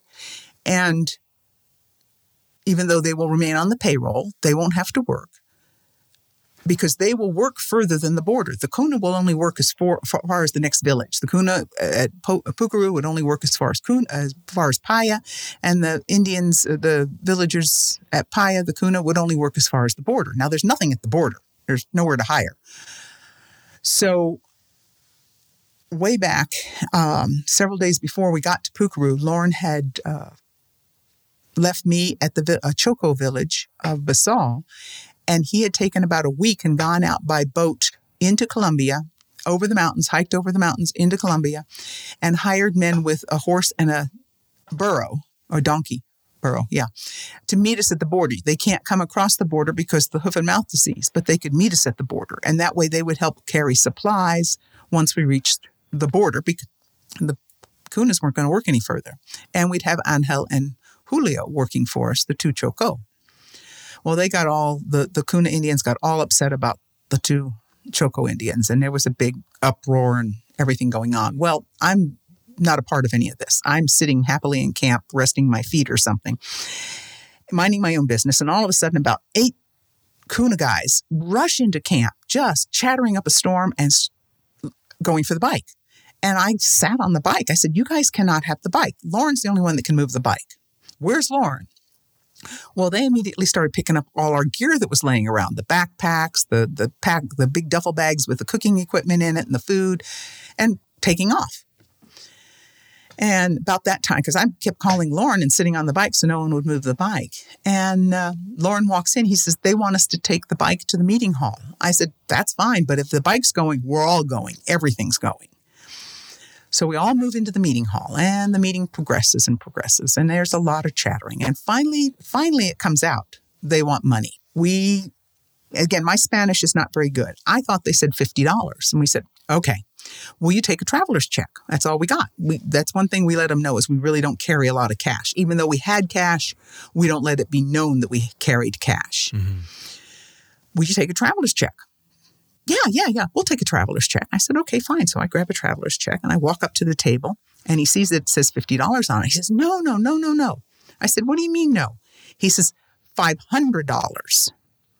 And I grabbed the check. I said, basically, no frickin' way. He wants $500 for what? That's what we said. But this isn't to pay the workers that you're going to take. No. This is basically a fee. What it came out was it's a new law. And they had it all itemized, at least verbally. It was going to be $500 for a motorcycle. And they had it all the way down to $10 for a photograph. I mean, they had it itemized if you're walking through, if you're going through on a bicycle. I mean, they had it all. And we said, no way. And Angel and Julio, the two Choco, are sitting right behind us in the meeting hall. And when I told them no way with the check, the Kuna went over and immediately chained the bike to a post. And we said, we'll go back. They said, no, you can't go back. It's still $500. We said, now, wait a minute. We asked permission to come into the village. We were granted permission to come into the village. And now you're telling us we have to pay $500 just to get out of the village, even if we go back the way we came? Yes. We said, okay, so this now is gone from just a simple payoff to kidnapping and ransom because they won't let us go. We're not leaving without the bike, and we're not paying them $500. So we turned to Julio and Angel and said, and it's now 9 o'clock at night. We said, you have to get back to Basal, which is 6 miles and change away from Pukeru, and get word to the police at Paya and to the American Embassy because they knew what was going on. They spoke the language. They knew exactly what was going on. And we gave them their machetes and some water. And I mean, that was one of the most frightening things I think I've done was setting them out because I thought, my God, what are they going into? What will these Kuna do to these two guys on the trail? I was so frightened for them. So that night was called to a halt. I mean, we said, okay, we're sleeping right here with the motorcycle. And this isn't the village chief that's in charge right now. This is kind of a bunch of young 20-something kids that are running this show. The village chief is more of a figurehead, which we didn't really realize at the time. So the village chief wasn't involved here. Doesn't even know what's going on. Well, I think he was there, but he certainly wasn't making any decisions or comments or anything else. And we asked Cookie and we asked Stanislaw, did you know about this law? And they said, no, we never heard of this law. So this law just happened to happen just as we came into the village, I guess. And we had a letter that we had written, both written in Spanish, one by the Panamanian Embassy in the U.S. and one by the Colombian Embassy in the U.S., just a letter of introduction stating who we are, passport numbers, what we were doing, please afford them every courtesy that you possibly can, blah, blah, blah. That didn't mean anything to the Kunas. Well, late the next day, we're still wondering what's going on. 3 Guardia police arrived from Paya. They'd gotten the message from the Choco. So we at least know that Julio and Angel made it back to their village. And which means not only do they make it to their village, but they then had to get in a dugout and pole all the way upriver to the village of Paya, because there's no telephones, there's no communication. Upriver to get the message to the police at Paya, who and then rode horseback back to Pucuru. And they were their hands were kind of tied because the Kuna, it's basically an autonomous region in Panama. So the Kunas have a lot of leeway. So the police tried to state our case, and the Kunas finally came down and they said, okay, we'll agree to $250 for Pucuru and $250 for Paya. And we said, what? This is still crazy. This is still not making sense. And the Guardia said, look, what we're going to do is we're going to leave and we're going to go back to Paya. And then one of them was going into Panama City to see what he could do from that end.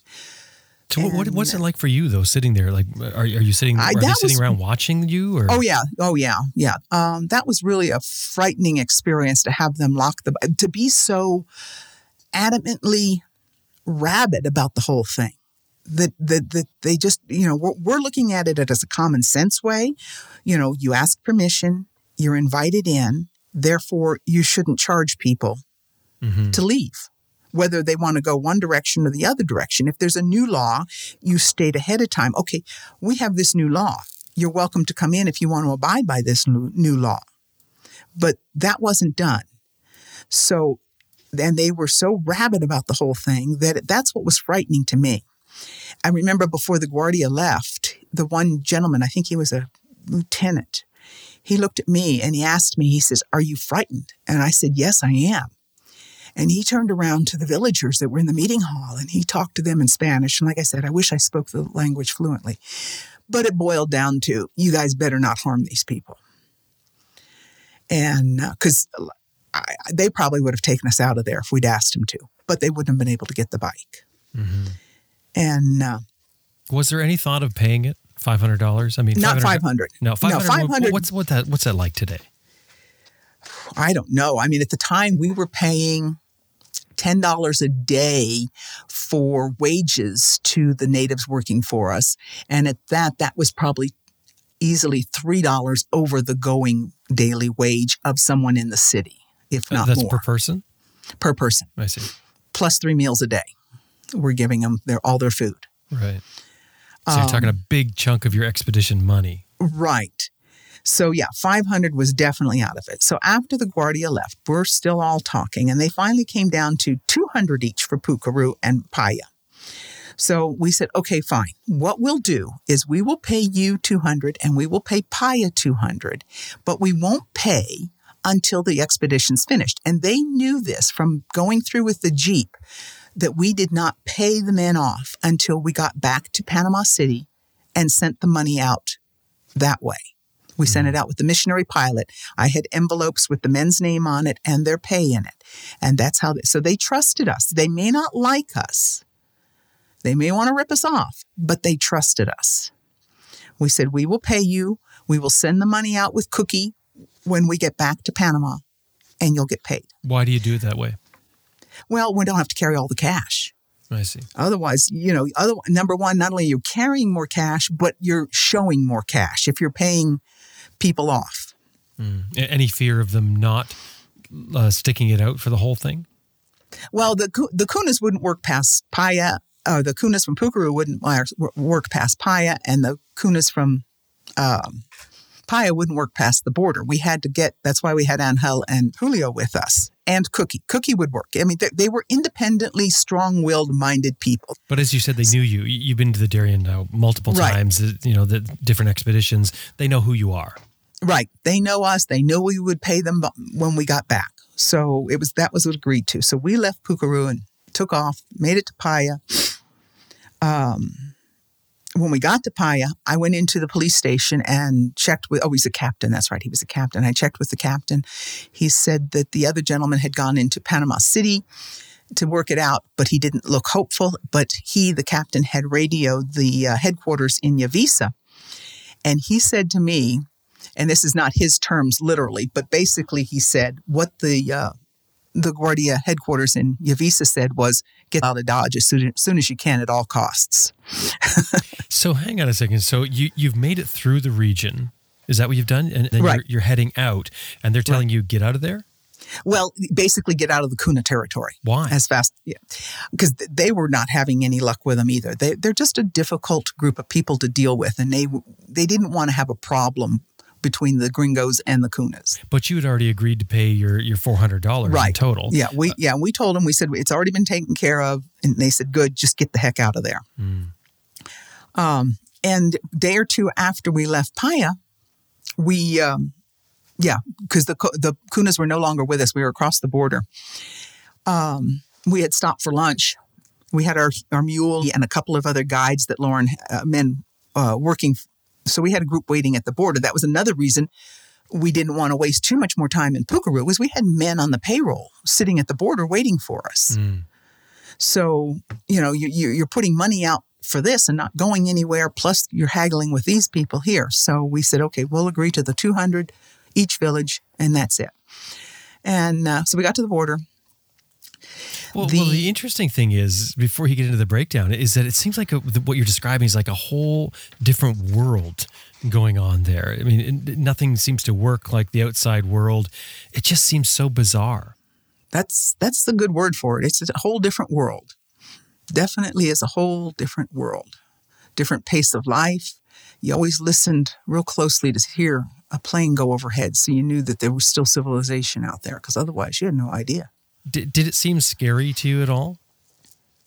The only time it was scary was when they locked it up. When they locked up the Rokon. And you're scared for your life at that point. Well, I don't know if I just mad, I think, but I'm scared too. Yeah, scared. I don't know if I was scared for my life. Yeah, probably pretty close to it, because they were pretty rabid about the whole thing. What broke down? The Rokon, her motor, Lauren started it up, and the whole thing sounded like a concrete mixer, or that it was just filled with nuts and bolts. The magneto flywheel went bad. Now, I this is all my terminology, so bear with me, because I don't have a degree in automotive or Rokon maintenance. The center of the flywheel had a 3/4 inch bushing in the middle of it, and that separated and came apart from the flywheel itself. And then everything started wobbling in there. And then, according to Lauren, his quote was, it caused damage to the stator. Now, I don't know what a stator is. A stator. A stator. Yeah. Okay. A stator. And a series of coil-like doodads. So that's Lauren's terminology. Anyway, she wasn't running. And we had no idea how to fix it. Lauren said if we'd had super glue, we probably could have glued that bushing back in there and maybe made it work, but there was no way. And so again, we contracted with we're actually out of the mountains now. We're well into the flatlands of Colombia, near the Irate swamp area. And we contract with a local resident to watch the Rokon for $1 a day. And of course, we take our book with us, and all our valuables, and we hike out to a place where we know we can get a boat, to get another boat, to get another boat, to get downriver to the Atrado, to get on a bigger boat to take us to Turbo. And once we get to Turbo, then we know we can get to Medellin by bus. We get to Medellin, and they took us, 4 days to get to Medellin. We arrive in Medellin, and on the next day we send a fax to Rocon saying that we're not sure what went wrong, but instead of sending parts, or if you send parts, then you better send detailed instructions on what we need to do to replace it, or send a whole new motor. Which, you think of, okay, that's going to be huge and expensive. It weighed 11 pounds, so it wasn't that big.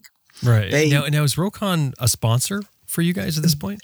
They gave us a break on the price of the motorcycle. They cut the price for us by maybe a couple $1,000s. Other than that, that was it. But the motor, this whole thing, they took care of. They sent us an entire new motor via DHL, and we sent the fax on the 16th of March, and we had the engine in our hands 2 days later. Oh, wow. Yeah. That's incredible. But you've still got to go another 4 days back. Right. Now we have to go. Yeah, right. Now that's just the tip of the iceberg. Now we got to get back to where our Rocon is and replace it. March 21st, we're back in the village of Limon, which is within just a few hour or so of where we left the motorcycle. And we spent that previous night there. And the 21st of March was our first wedding anniversary. So that always, was kind of important that we were in Boqui Limon for our first wedding anniversary. And we got back to Rosinante by like 8:30 in the morning, and by 11:30 the engine was in and she was fired up and running. Rosinante being the name of the bike. And we were back on the trail. And as we're going along, like I said, Lauren's able to actually drive quite a bit at this point because it's pretty easy going, pretty flat. So he's sometimes ahead of us by, 20, 30 minutes because we're just walking. And we are coming up to the village of La Raya, which we'd gone near in the Jeep. So a lot of these people that were there knew us from previous expeditions, or previous expedition anyway, with the Jeep, because we got that far. And as we crossed this little bridge across the river into the village of La Raya, I looked down, and in the water, there's several women washing clothes. And there's a woman standing there in the river wearing fatigues. And she's got at least one, if not two pistols on her belt and a knife and a submachine gun strapped across her. And I thought, this is not a good picture. Mm. And yes, it was the face-to-face encounter with our first Colombian guerrillas. And there were 3 of them in the village, 2 women and a man. And we, at this point, we've already stepped into the door, so to speak. Now you're worried why? What are they going to do? Well, we heard rumors there, the kidnappings, held for ransom. There was actually a group of missionaries taken out of Pukeru and held for many, many months before they were killed. So at this point, it's not a pleasant thought that we've found that these people really do exist besides in news and media. Because they want to raise money for their cause. For their cause, yeah, right. So they're going to try and get anything they can, and you guys are prime targets coming in with a whole bunch of money, or at least you look that way. Yeah, yes. Mm-hmm. And they show us where we can camp for the night, which was kind of like a tinned roof building with no walls, just a roof and a floor. And it was a plank floor, so it was really quite nice. Who showed you that? One of the 3 guerrillas. So how do you encounter them? Like, I know you see the one down in the water. Where do they confront you? They were right there, right after we got off the bridge. The other woman and the man were right there with several of the villagers. And they show us where we can camp. And then the one man and woman that was heavily armed confronted me and wanted to know what we were doing, where we were going, and who we were. So I get our little letter out from the Colombian embassy, and I show him that. And Cookie is fantastic. I have no idea what he said to them. He could have told them we could walk on water and they better watch out. I don't know.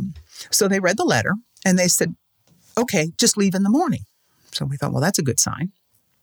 And at this point, I'm still not totally convinced that they're guerrillas. It's kind of like, I'm trying to talk myself out of it. Maybe they're just police, maybe that's what they are. Maybe Right. they're Nobody's not really asked guerrillas. the question. Yeah, no one's, show me your ID. Are you really a card-carrying gorilla? Show me your FARC registration card. And I'm denying it inside.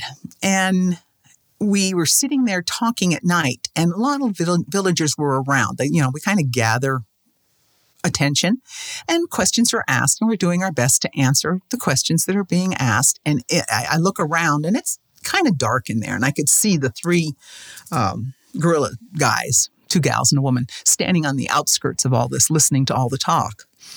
And finally, it's 8 o'clock or so, and we're saying, okay, good night, we're going to bed. And Cookie is standing up at one end of the building or something. I forget what he was doing. And I walked over to him, and very quietly, I just asked him, guerrillas or police? Just real quiet, hardly moved my lips. And all he did was take his hand and rub it over his mouth, indicating I better keep quiet. I said, okay. That kind of tells me everything right there. And we were out of that place, I think, by 7:15 in the morning, fastest we'd ever packed and gotten out of a camp. You're the whole hoping time to get out before Yes. they wake they up. change their mind or whatever Sure. they're thinking of doing. And it must have been a scary night for you all to sleep there. It was. And then from that point on, there was always talk of, well, there's more guerrillas here and there's more guerrillas there. And this village of Campamento is overrun with them. And this camp of Boca Chica is filled with them.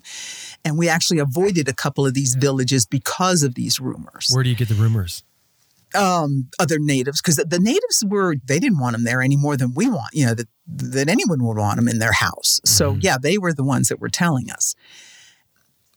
And it was the 31st of March, 2 days after we saw them, 3 days after we saw that group of guerrillas, we came to the Atrado River. The Salaquí dumps into the Atrado River, and we were across the town from Rio Sucio. So we considered Rio Sucio the end of the Darien Gap crossing. So we had to cross that river to the village of Rio Sucio, which we did. And late afternoon, early evening, in fact, it was pretty dark when we got there. And the police, of course, came out and questioned us and wanted to know if we had any problems in the mountains. And that was the lead question, I'm sure. And well, no problems. We had problems with the Kunas, but virtually the guerrillas gave us no trouble at all. Not that we said that. And we said, no, the only problems we had were with the Kuna Indians in Panama. What's the real difficulty of the Darien Gap? Is it the terrain? Is it the vehicles? Is it the people? Remoteness? What is it? Logistics is a big problem because, not only does the vehicle, if you're in a vehicle, it needs fuel. The Jeep was hard because everything down there is outboards. So premix was really easy to get. But just plain gasoline was a little bit more difficult and very expensive. And then once you've got it, you can't carry enough to supply yourself. If we're winching, we're running the motor. So we may be running the motor for 8 hours a day. We may make a few hundred yards. So you're still running the engine that length of time. So you're still burning gas. Mm-hmm. So gasoline. And then, of course, if the trail is difficult, you got men working for you. So you've got to feed these men. Depending on how many men you've got working. Like I said, we had at one point up to 14 men working for us. So now you got to feed 14 men 3 meals a day. And that's a lot of food to carry. That's a lot of food. And most of the food and all that was carried when we were in the Jeep. That was on the Jeep expedition. For the Rokon, it was a lot easier. We had, I think, 3 or 4 at max. And that Lauren had fixed a cable to the front handlebars of the Rokon with a shackle in it, and then we had a pulley and a rope. And if there was any idea that Lauren wasn't going to be able to ride the hill, the pulley and the rope were put into play, and it was just hauled up the hill with manhandle. There was just no way that some of those hills you could ride up. Like I said, if they were totally clear, that's one thing, but on a whole, you never cleared them that much. So for the most part, you're basically going straight through the jungle. Yeah. That's it. Just cutting a swath and getting the vehicle through. Right. Going village to village as much as possible because you can resupply at the villages. usually. But even at that, some of these villages were pretty small. And if you're going in there and wanting to buy, 10 pounds of flour and 5 pounds of sugar, and so you pretty much can wipe out a village's supply in short order. There'd be, on the Jeep one specifically, a couple of times we'd just call a halt and Lauren would go out for supplies. Are they happy to see you at the villages? Most of the times they were. Like I said, well, even the Kunas were happy. It's just that you just don't trust them. Where the Choco, they were, yeah. And the kids, of course, the kids are just like were magnets to us. They just wanted to see everything, touch everything, and stare. Just watch. I don't know what they're watching. I don't know how you can watch somebody sitting there reading a book, but they're sitting there watching you read a book.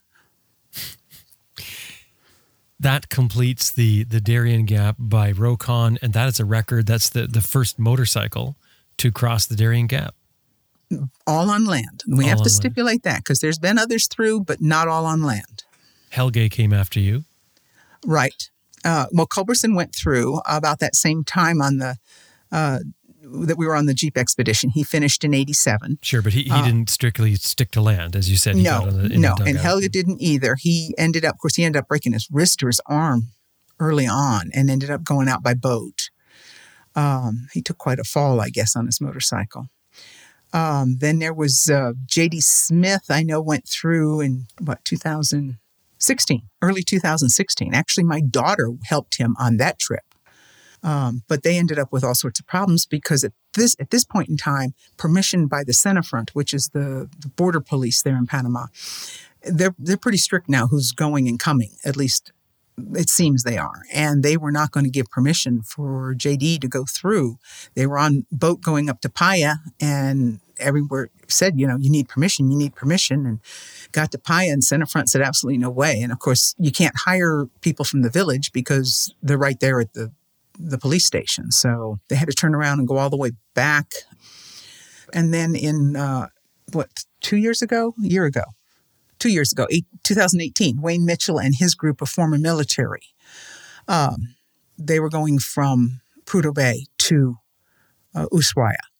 And they made it into the gap, and I think they were a day or so in when clutches started going. This is the KLRs with sidecars? Right, yeah. Well, the sidecars didn't go through. Yeah. But they went by boat up to Paya, and it was only a day or so when they started losing clutches and had to basically, I think one bike was left, and the other 3 were manhandled and gotten down to the river on the Colombian side and then taken downriver and gotten out that way, and then had to have extensive work done on them once they got out. Lauren has been the driving force with all these expeditions by the sounds of what you're saying, and it's been his ideas for adventure, which you were quick to jump on board and say, yeah, I'm totally into that. Why aren't we hearing from Lauren? Well, with this disease, one of the things besides memory, his memory's still good. He gets a little more confused on what trip certain things happened. Like, was it the 79 trip that happened, or was that the 77 Jeep trip that happened? What disease? That sort of thing. The Lewy bodies with dementia. Okay. And one of the other things that this affects is his voice. And his voice is almost a whisper now. He has a very, very, before you could have heard him across the football field. he would have let you know. But now his voice is virtually just a whisper. So between the dementia that's affecting his memory and his voice, he just isn't comfortable about, first of all, being around people. And this is around people, even if it is virtually here. And he wouldn't be comfortable. He would love to do it, mind you, but he just wouldn't be comfortable. What advice do you think that Lauren would have for anyone out there in life when it comes to adventures? One of the things he always points out when we give slide presentations, he loves to go to when we give slide presentations on our trips. But one of his favorite things is to ask the people, what is it you can do entirely by yourself with absolutely no help from anybody else, no outside help, no outside resources, Nothing. I mean, some of the kids would say, well, I can shoot a basket. Nah, somebody had to, create the basket and give you a ball and teach you how to do it. It's not something you can do entirely by yourself. And no one has ever gotten it. And what it is to fail. You yourself have to say, I give up. I failed. That's the only thing you can do by yourself. So don't fail. How about you? What advice do you have? I'd say get out there. Right now the world's in such a place, it's a little difficult, which is a shame because there's so many beautiful places out there. I mean, not only in this country, but the entire world. I mean, we here in the United States specifically, I think, and this is a personal opinion, think that if you look at a map of the world, the United States is 99% of the landmass, and it isn't. There is a huge amount of land out there with a whole lot of people and a whole lot of cultures that are just fascinating. And going out there and seeing them, meeting them, talking with them, experiencing it, whether it's good, bad, or indifferent, it's all an experience and a learning adventure. And that's my theory, is just get out there and do it if you can. If it's something you want, dream it, do it. Patricia, wonderful story. It was just great to hear it. And I mean, it just sounds like such an adventurous life. Thank you very much for sharing it. Thank you, Jim. I really appreciate it.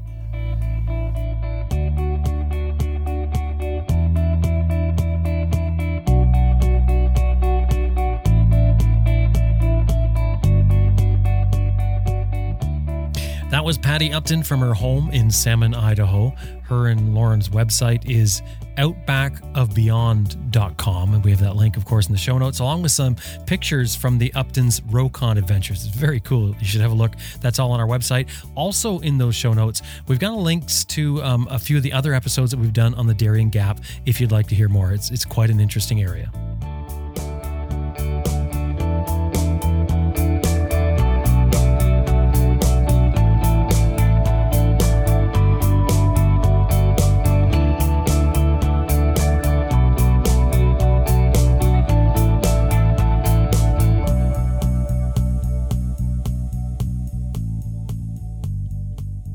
Hey, I just want to remind you that this episode has been brought to you by Green Chili Adventure Gear, greenchiliadv.com, Motobreeze Chain Oiler at motobreeze.com, and Best Rest Products at cyclepump.com. And we'd really appreciate it if anytime you're dealing with these companies, anytime email or otherwise, let them know you heard them here on Adventure Rider Radio.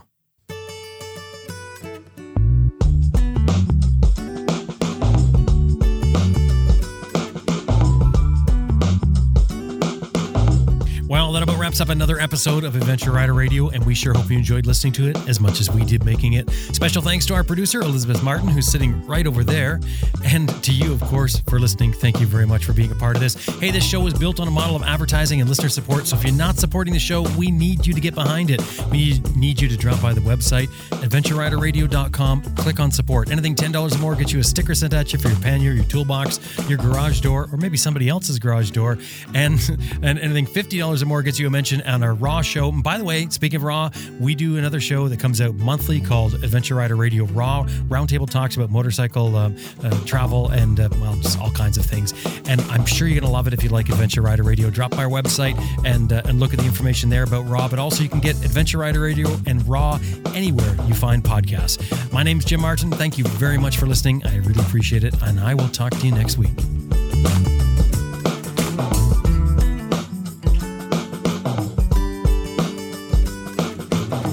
Hi, I'm Helge Pedersen, and you're listening to Adventure Rider Radio.